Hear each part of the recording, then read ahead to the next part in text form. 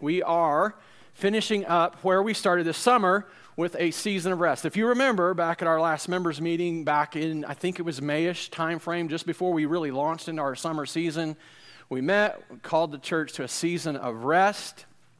And in that rest, it wasn't like, oh, well, just be inactive, don't do anything. We're not asking people to take vacation from their walk with the Lord or take vacation from the church. That wasn't what we were after. But really emphasizing the importance of resting in Christ. We need the physical rest. So we said, hey, limit your extracurriculars. Limit the amount of stuff you're putting on your calendar, personal and church. And if you think about where we were at the beginning of summer and what we did through the middle of summer, July was almost empty. I mean, we had our regular things, community group, and Sunday morning, we had our equipped classes and our worship gathering. But for the most part, we sought to just really limit our physical demand or our physical activity. I hope you guys did the same.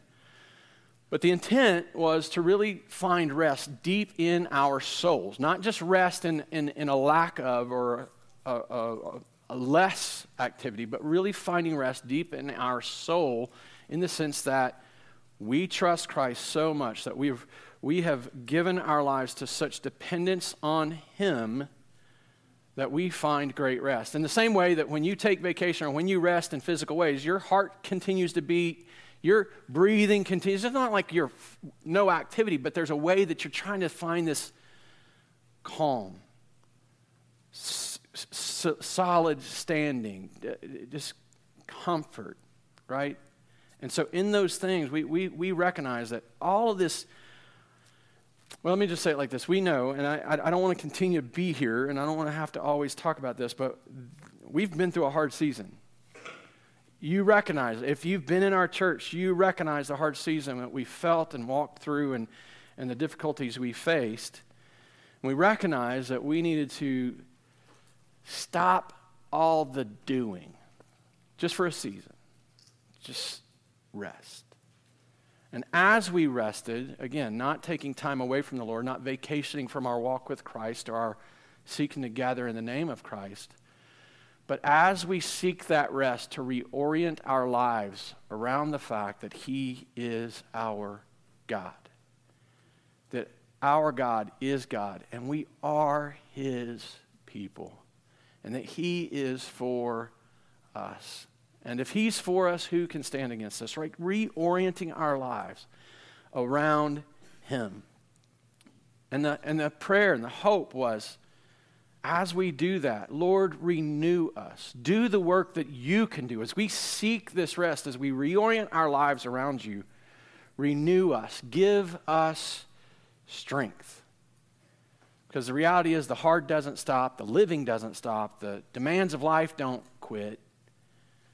But we still have to endure. We still have to walk. We still have to persevere until the day He returns and makes all things new. And so we did that. We stopped and paused that Alpha and Omega series in order to just take time and be hopefully rested and renewed and arrested and reoriented and renewed around the reality of God being at work. So we stopped our series. We did this series on the fruit of the Spirit.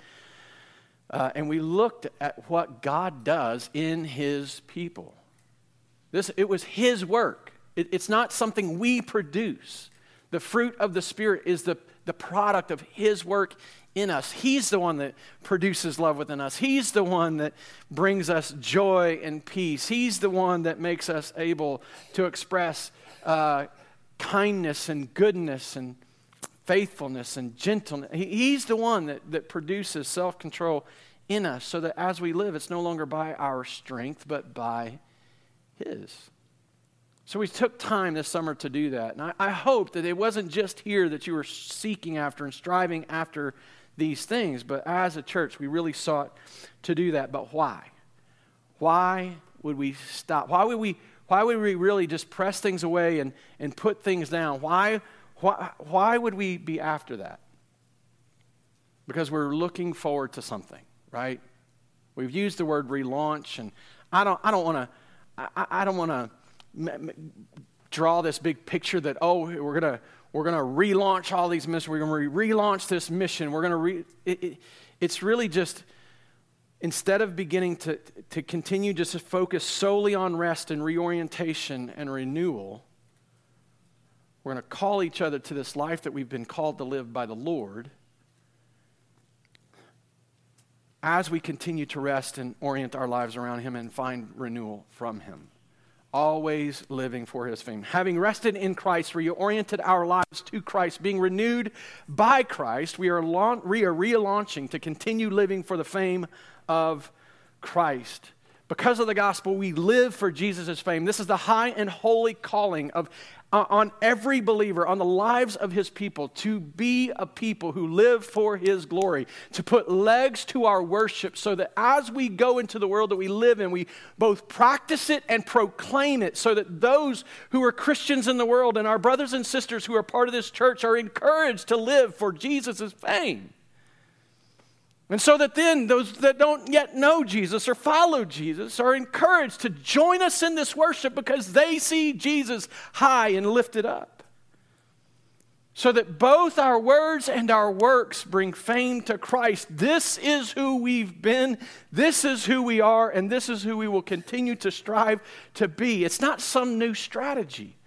It's not some new thing that we're after. It's not some new call. This is the call. This is the call that's been on God's people's lives since God's been calling people His own. And it becomes extremely evident, profoundly evident in the New Testament as He brings the mystery and the reality of what He's been doing to fulfillment in Christ and then makes people His own in Christ. And that's really what we're going to study today in the book of Ephesians. Now, I've called out some verses. I don't know if you saw them earlier. Ephesians chapter 4. I would encourage you to open your Bibles, get to Ephesians. I think it's in the Bibles in the chairs in front of you. I think it's right around page 977. Somebody tell me, it says it in the bulletin. 977? Okay, 977. So if you don't have a Bible with you today, because here's what's going to happen, is I'm going to read a few verses to start with, just to ground us. And by the time we're done this morning, we will have touched every chapter in the book of Ephesians to see this rest, this renewal, this reorientation, this renewal, and launching us into this life and this call. You're going to see it, I think, very clearly today. So open your Bibles, be there. There will be verses on the screen behind me, but I would love for you to see this in His Word. So let's read, we'll pray, and then we're going to dig in. So beginning Ephesians chapter 4, verses 1 through 6.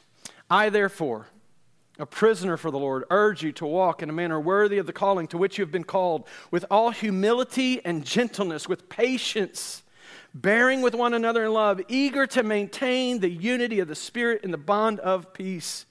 There is one body, one Spirit, just as you are called to the one hope that belongs to your call. One Lord, one faith, one baptism, one God and Father of all, who is over all and through all and in all. Let's pray. Father, would you be with us now as we seek to study your word, to study and understand and comprehend? Would you give us a spirit of wisdom and revelation that we would know these things, that we would be able to rest in the reality of your finished work in Christ, that we would be reoriented, that our lives would reflect your Christ-centered work, and that as a result, we would be a people who are renewed and strengthened to continue a life and in a call to live every day for Jesus' fame. Help us, I pray.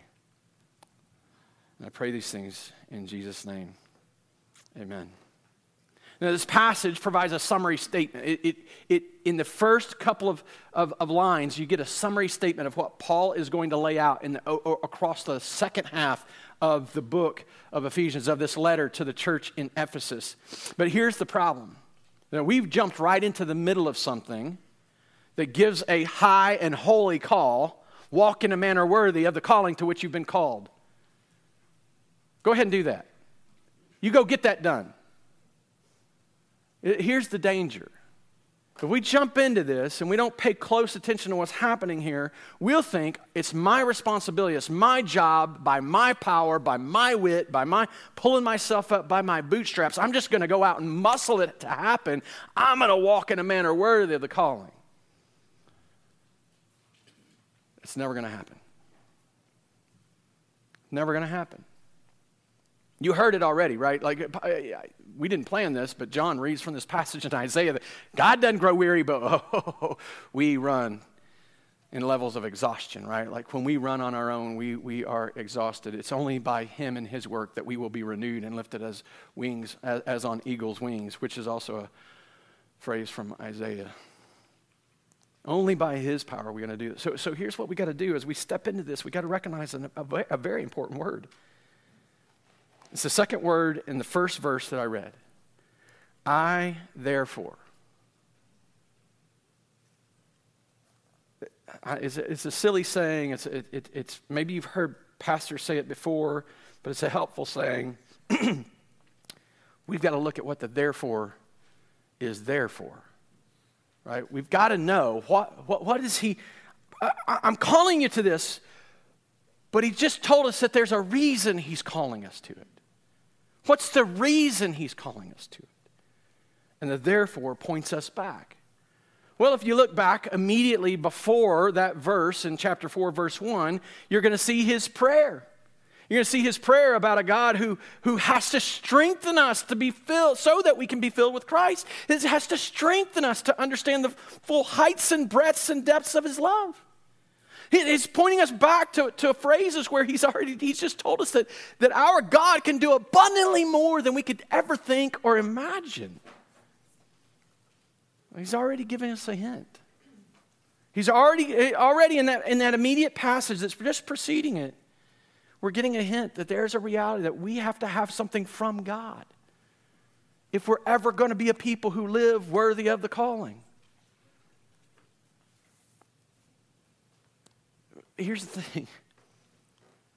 If we stop there and don't push back into the rest of what this therefore is there for, we're going to miss that it doesn't start with our doing, but it starts with our resting. It starts with us being rested in Christ. To see this, we got to keep pushing backwards. We've got to keep going back into chapter 1 and into chapter 2.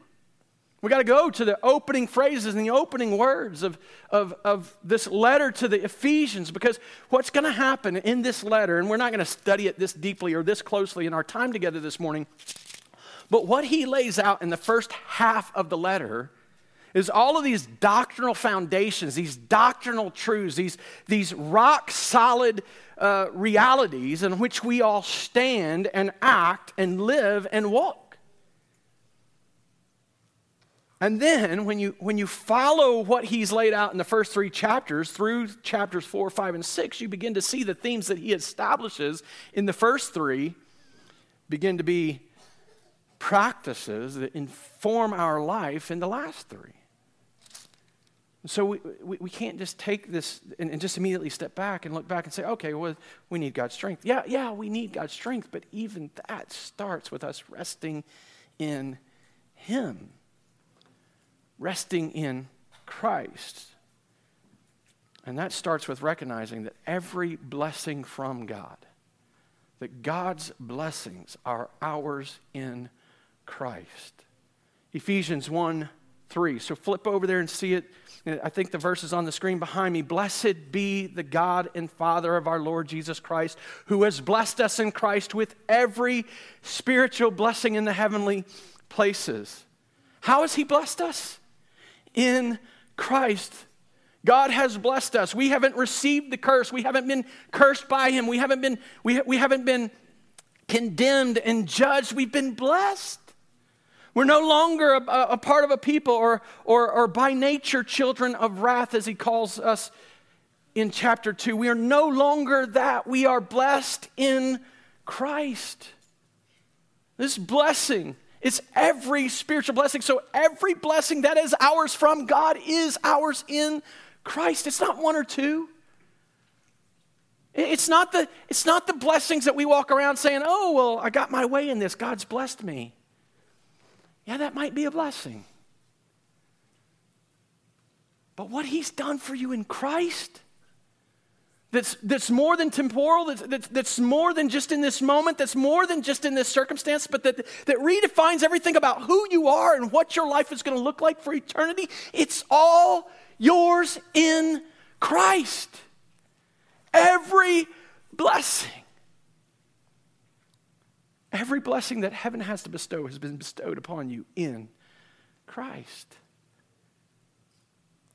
And then, what's beautiful, we're not going to read through all of them because I just want to be careful about our time. We got so much to cover. But in verses 4 through 14, he begins to break out. I don't think it's an exhaustive list, but it's a beautiful list of how these blessings, what these blessings are. And I think these are descriptors of God's people. They're descriptors that become defining terms of who we are. And so I think we could summarize them as identity. A new identity. Our new identity as being blessed instead of cursed is ours in Christ. Our new identity is in Christ. And here's just some of the aspects of that identity. Chosen in Christ, right? But holy and blameless before God in Christ. Predestined for adoption in Christ according to the purpose of God's will to the praise of His glorious grace. Redeemed, forgiven, grace lavished upon us. Lavished. I mean, that means He's not withheld it. It's not like He's dribbling it out. You guys have heard me use this illustration before. If you've been in the church long, you've heard me reference this, but I can't help but think of it this way. I like biscuits and gravy.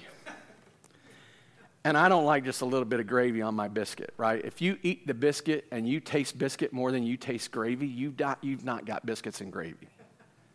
That gravy has to run over. Like it should be pooling up in the plate as you sop up that good. Oh, hope you had breakfast this morning. Man, if God were only just dribbling out that grace on us, that's not what He's done. He's lavished it. I mean, it is coating us. We're drowning in it. We're covered up by it. We are immersed in it from head to toe, saturating to the depths of our soul that we have been lavished with His grace. How beautiful is this? That you've never known, a moment in your life, you have never known His wrath because you have always been, from before the foundation of the world, an object of His grace. This is His word for you. Oh, it's so beautiful. But I want you to see something. I want you to see just the nuance of this and how it gives us, it's basically giving us a new name, giving us a new identity. Look back at verse 3. He says, "Blessed be the God and Father of our Lord Jesus Christ, who has blessed us in Christ with every spiritual blessing," right? This word blessed, it's used 3 times in verse 3.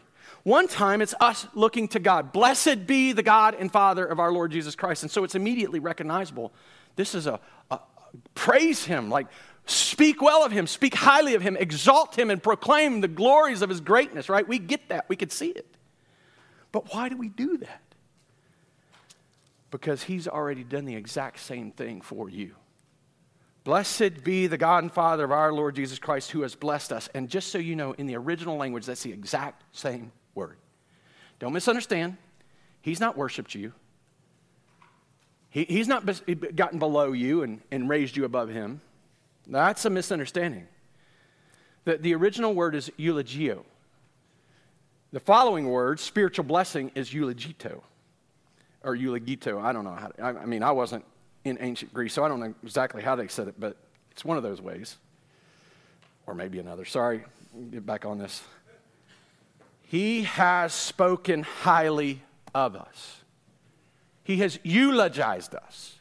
He has given us, spoken truth about who we are, spoken truth about where we are going, spoken truth about our eternal position in Him, spoken truth and spoken highly with the highest of speaking. Why does that matter? Because God's word is always true. You see, when we read it, blessed be God, eulogio, eulogize God, praise God, say true things about Him, worship Him, honor Him, adore Him with your language. Why? Because he's already done it with his language about you. And what's his language about you? Somewhere before the foundation of the world, he said, you are mine. You are redeemed. You are forgiven. You are holy.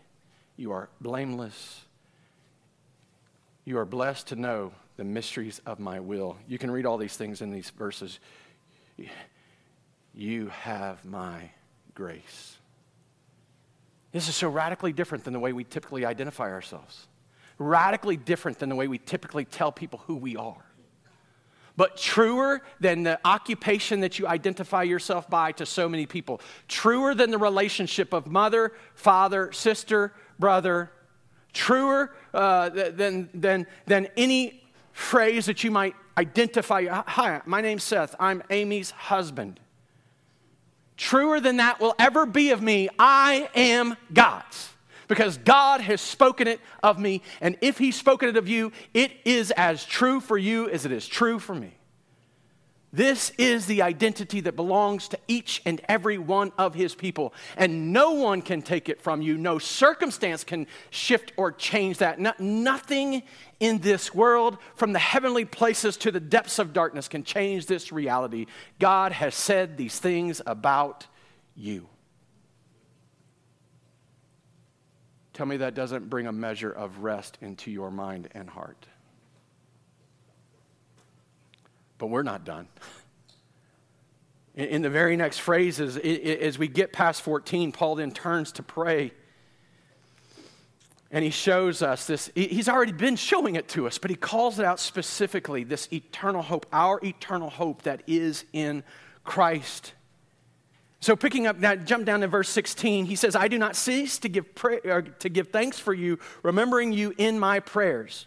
And then he's going to tell us what the prayers are that he's praying for these people that are on his mind. That the God of our Lord Jesus Christ, the Father of glory, may give you the spirit of wisdom and revelation in the knowledge of him, having the eyes of your hearts enlightened, that you may know.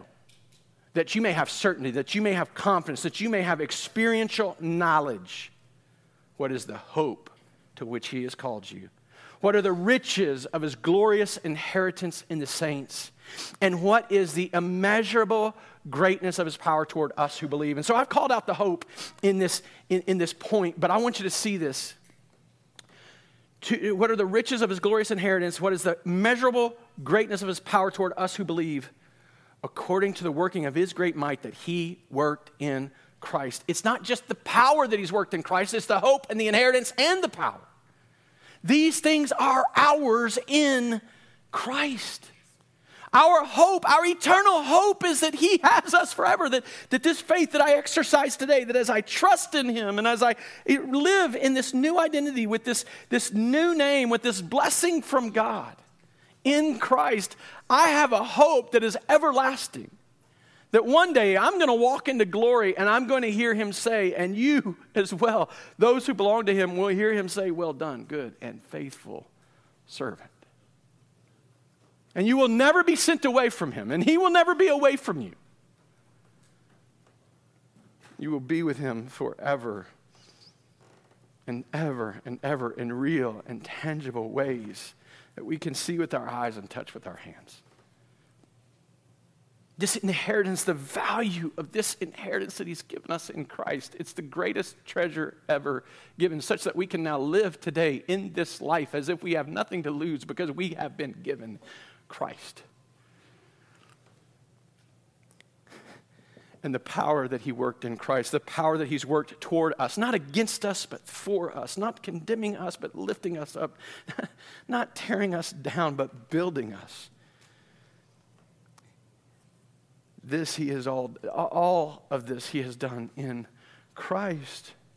You think about it, my whole future is secure in him because of him. My new identity rests in him. How do we read these verses and not find a sense of, it's a load off. The world we live in is works, earn, measure up, make your own way. Pull yourself up by your bootstraps. You are the one responsible to do it. And God in Christ says, I have done it. Rest. And there's more. We move on into chapter 2. In the beginning of chapter 2, it opens up and we begin to see how he tells us who we used to be. By nature, children of wrath. We used to be this apart from Christ. Apart from Christ, we were dead in our trespasses and sins, following after the course of the world, following after the prince of the power of the air, the enemy, the one who's working in the sons of disobedience. We were under these two influences and the passions of our flesh, the desires of our body, which were all opposed to God. And then it comes to chapter 4, verse 3, or 4, verse 4, but God, and everything changes. Not but you, but your wisdom, but your wit, your intelligence. You figured it all out. No, but God. He did this work. And the power that he's already expressed, seating Christ in the heavenly realms, he exercises on us. Our position is seated with Christ. But God, being rich in mercy, because of the great love with which he has loved us, even when we were dead in our trespasses, made us alive together with Christ. We were dead, but he has made us alive. By grace, the grace that's been lavished upon you, by grace you have been saved and raised up with him and seated us with him in the heavenly places in Christ Jesus. And notice, this is a past tense reading. This is something he's already completed. Christ is seated in the heavenly realms, and you're seated with him by his power and through his might. He has seated you with him. And what's beautiful about the idea of being seated is it's a position of rest. Not readiness, not work. You feel like you're working right now as you're seated? No. Rest. Rest. Christ's work, he did the work, and then the author of Hebrews tells us he goes and he sits and he is seated. He is finished. And somehow in the time frame of God, the eternal perspective of God, the view of God on his created order, he is able to see us in this position already, even though if we're not living in it yet. He has seated you in the heavenly realms. Your future is secure. There is a place at his table, the wedding supper of the Lamb, and it has a name tag reserved for you. But somehow in the economy of God and the eternal perspective of God, he already knows you're there. You're at that table ready to raise your glass to the glory of the Christ through whom you have been saved. Rest. It's done. It's finished. It's true.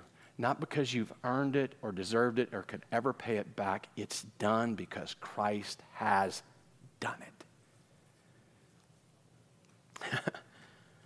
Well then, why in the world would we ever give ourselves to other things?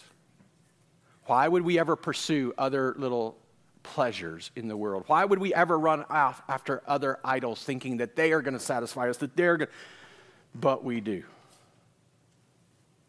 And so we must continue to orient and reorient ourselves to Christ.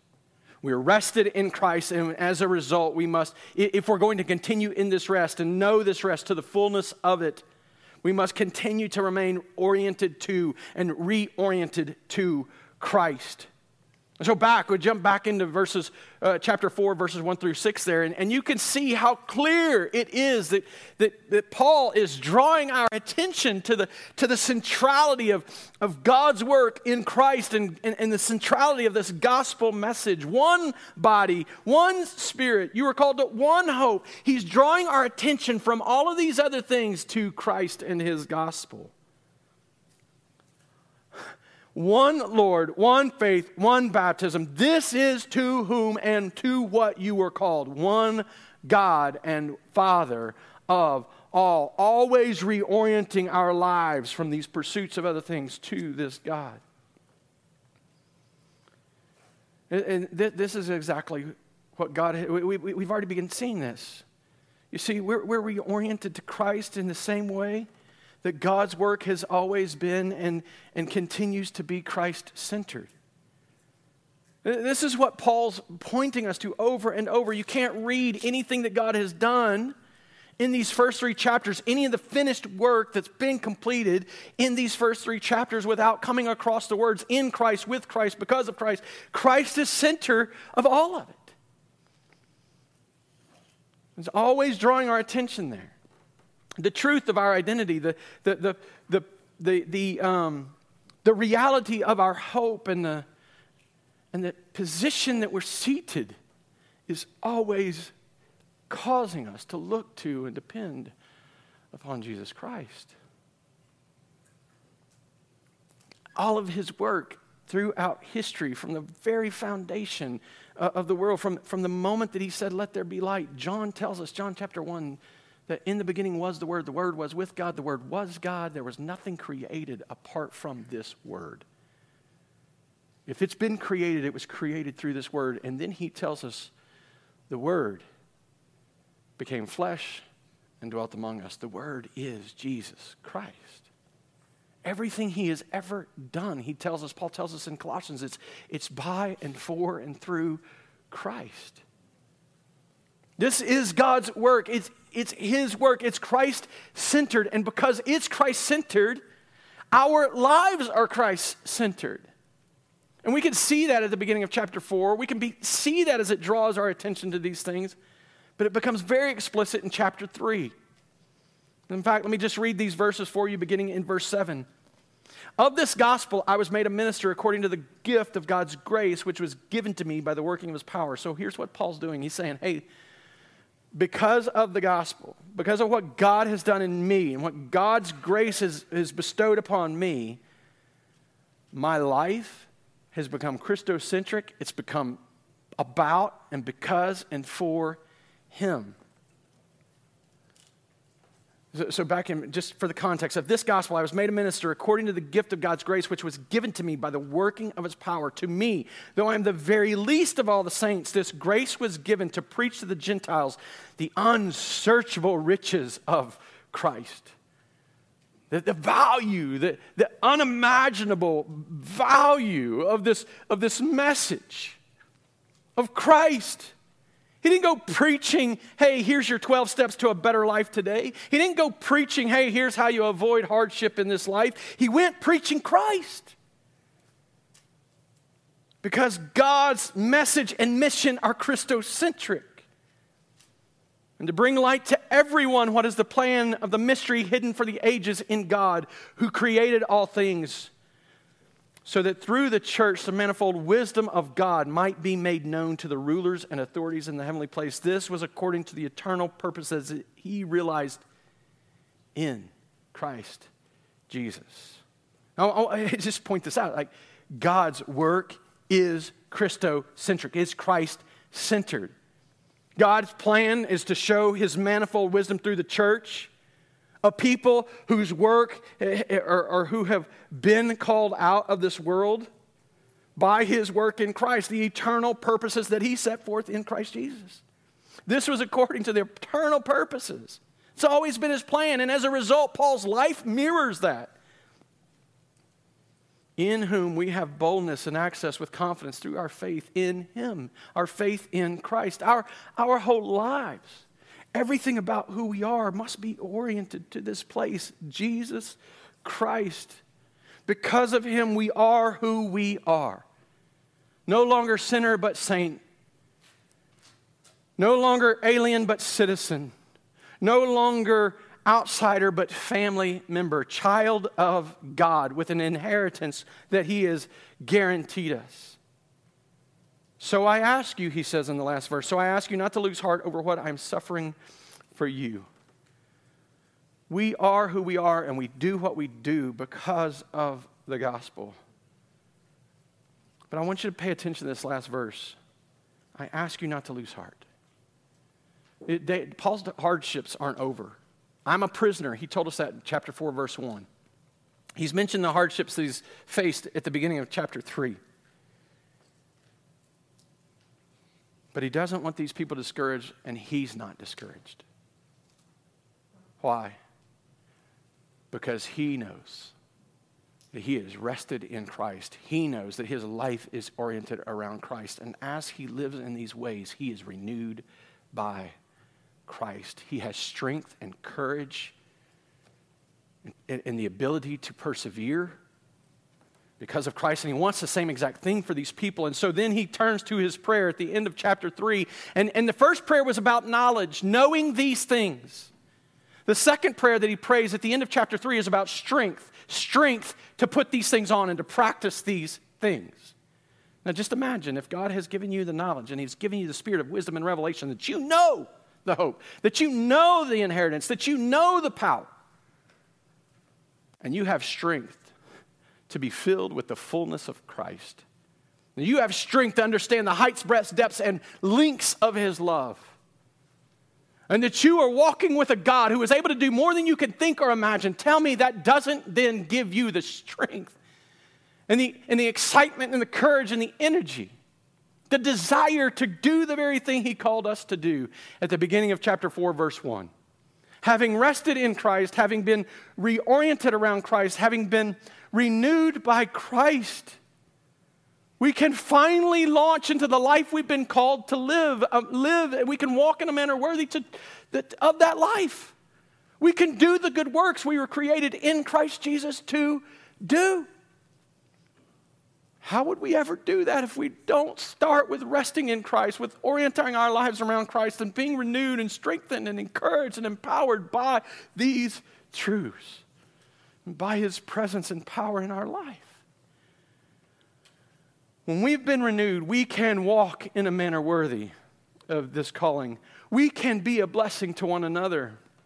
I won't read them all, but as you walk through chapter 4, all the verses of chapter 4, he calls us to humility, not self-exaltation, not self-proclamation or self-empowerment, but humility, a willingness to consider others more significant than yourselves, a willingness to count others' interests as significant as your own.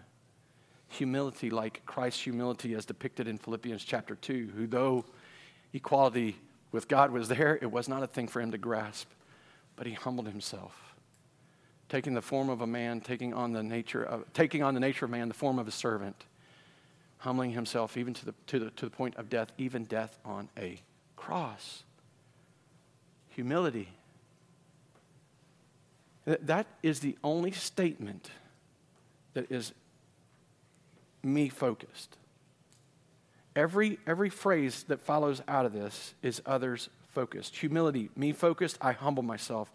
I treat others with gentleness. I treat others with patience, which we've already studied is really long-suffering, right? It's the idea of walking and enduring alongside one another, followed up immediately with bearing one another in love. So gentleness, patience, and love. All of those others focus, eager to maintain unity of the spirit of the bond of peace, right? Like I'm walking with others so that we can be at peace.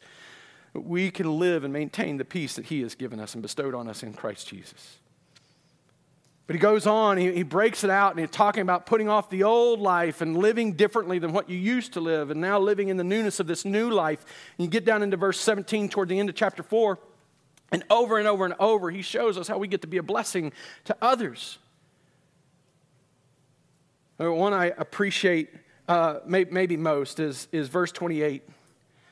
It just shows this so clearly, so well. Let the thief no longer steal. Okay, so don't steal, don't rob from other people. Right? Don't sin against other people. Let the thief no longer steal, but rather let him labor, doing honest work with his own hands. And you would think in most instances that would just be enough. Hey, quit stealing from people. Go get a job. Pay your way. Do something for yourself. Be a participant and productive member of society, right? That would be enough. But the gospel doesn't allow us to just be about ourselves. Remember, humility, gentleness, patience, bearing with one another in love, eager to maintain the spirit of the bond. Where does he go? Let the thief no longer steal, but rather let him labor, doing honest work with his own hands. So, that he may have something to share with anyone in need, so that you can be a blessing to other people. I'm going to say something. It may be a bit controversial, and maybe it might seem apart from Christ, you got nothing to offer anyone. Quit pretending. But because of the work of Christ, you can actually be good for one another. Now, he'll use everything in this world for the good of his people who are called according to his purposes. But if you want to purposefully be good for someone and be a blessing to someone, rest in Christ, orient your life around Christ, live in a manner worthy of Christ because you've been renewed by Christ, so that you can share as people have need. There's word and deed things that are highlighted here. There's physical and spiritual needs that are highlighted here, to the point that he comes down and he says, be kind to one another, tenderhearted, forgiving one another as God in Christ forgave you. What did God in Christ forgive you of? How many times have you had been reminded of that forgiveness? How many times have you continued to demonstrate you need his forgiveness? Are we allowed any unforgiveness in our heart? Is there unforgiveness being held in God, from God toward us? Kind to one another, tender-hearted, forgiving one another. So we can be a blessing to one another. We can actually do this because of who God is and who he's made us to be and what he's done in Christ and what he's enabling us to do in Christ. In chapter 5, we begin to see that we can imitate God's characters. Therefore, chapter 5, verse 1, therefore be imitators of God as beloved children and walk in love.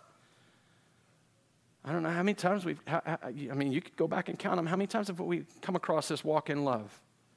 Or this idea of loving others and loving one another. As Christ loved us and gave himself up for us. And Paul's already been drawing this out, that this puts on and reflects the nature of God's, becomes absolutely specific here. And if you were with us during our Fruit of the Spirit series, I would just call out that already we've hit on like 6 of the 9. Chapter 4, gentleness, patience, love, peace. The end of chapter 4, kind to one another, right? He makes it explicit here in chapter 5. We get to imitate. We get to reflect and represent the glory, the goodness, the greatness, the grace of God in this fallen world. It's a holy calling, a calling to shine as light in the darkness. In fact, that's where it goes. It's like, hey, you're not to withdraw from the world. You're supposed to shine like lights in the midst of the world, but you're also not to join them. You're not to participate in their evil and their sinful pursuits. You're supposed to stand distinct and separate. Tell me that that's not freaky, right? Like, oh my goodness, that may mean I look like a weirdo. People may judge me and reject me if I stand out and live in this high and holy way. Oh, that sounds exhausting. How do I gain that sense of rest again? Look at Christ. Orient my life around Christ. Be renewed by Christ so that we can imitate God's character in this world. At the end of chapter 5, we can walk in wisdom. The foolishness of the world they call wise, right? Like the world is so foolish.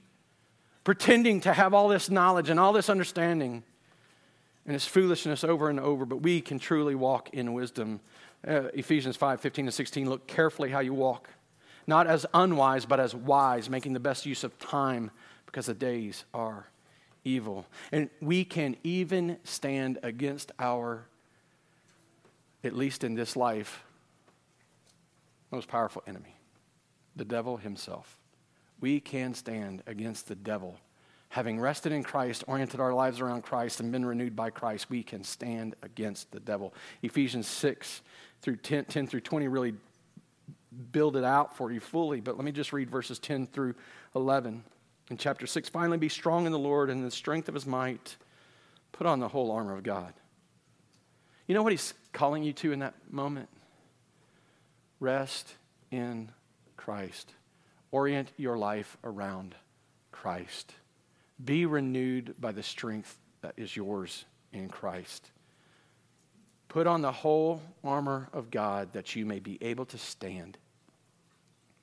What I love about this is over and over in the book of Ephesians, first, he calls us to this place of being seated with Christ in the heavenly realms. That's the reality of our identity, of our eternity, seated in the heavenly realms with Christ.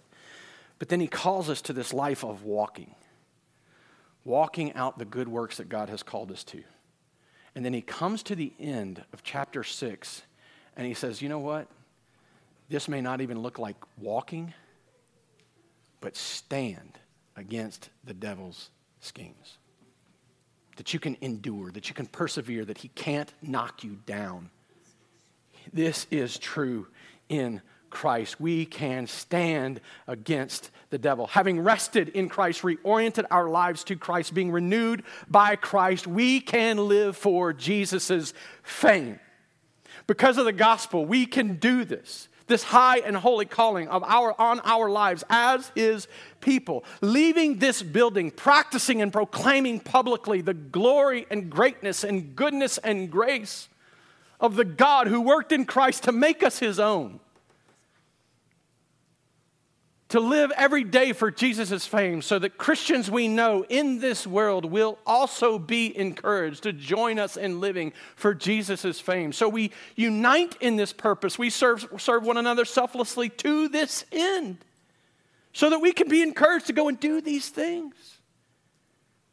And we go out practicing and proclaiming these things so that those who don't yet know see Christians from all kinds of traditions being encouraged to reorient their lives around Christ, to rest in Christ, to be renewed by Christ, so that they can then turn and join us in the worship that our God, who has worked in Christ and applied to our lives through his Holy Spirit, is so worthy to receive. We can be about these things only as we rest in Christ. Otherwise, we will be resting and trying to find rest in something else. Inactivity, vacation, comfort and security from the things that we own.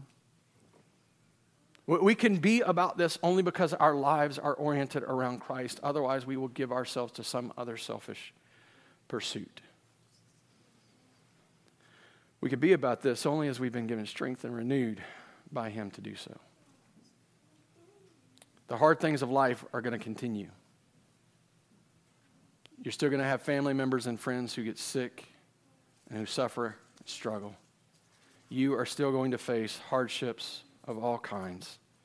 We live in a world that is less and less appreciative we live in a culture that's less and less appreciative of the Christian paradigm in which it found its moorings and is rejecting him and throwing them off. But because of who he is, because of what he's done, we can live from a place of rest. We can work from a place of rest. As our lives are oriented around him, we are renewed by his strength. We can continue to live for Jesus' fame. Let's pray.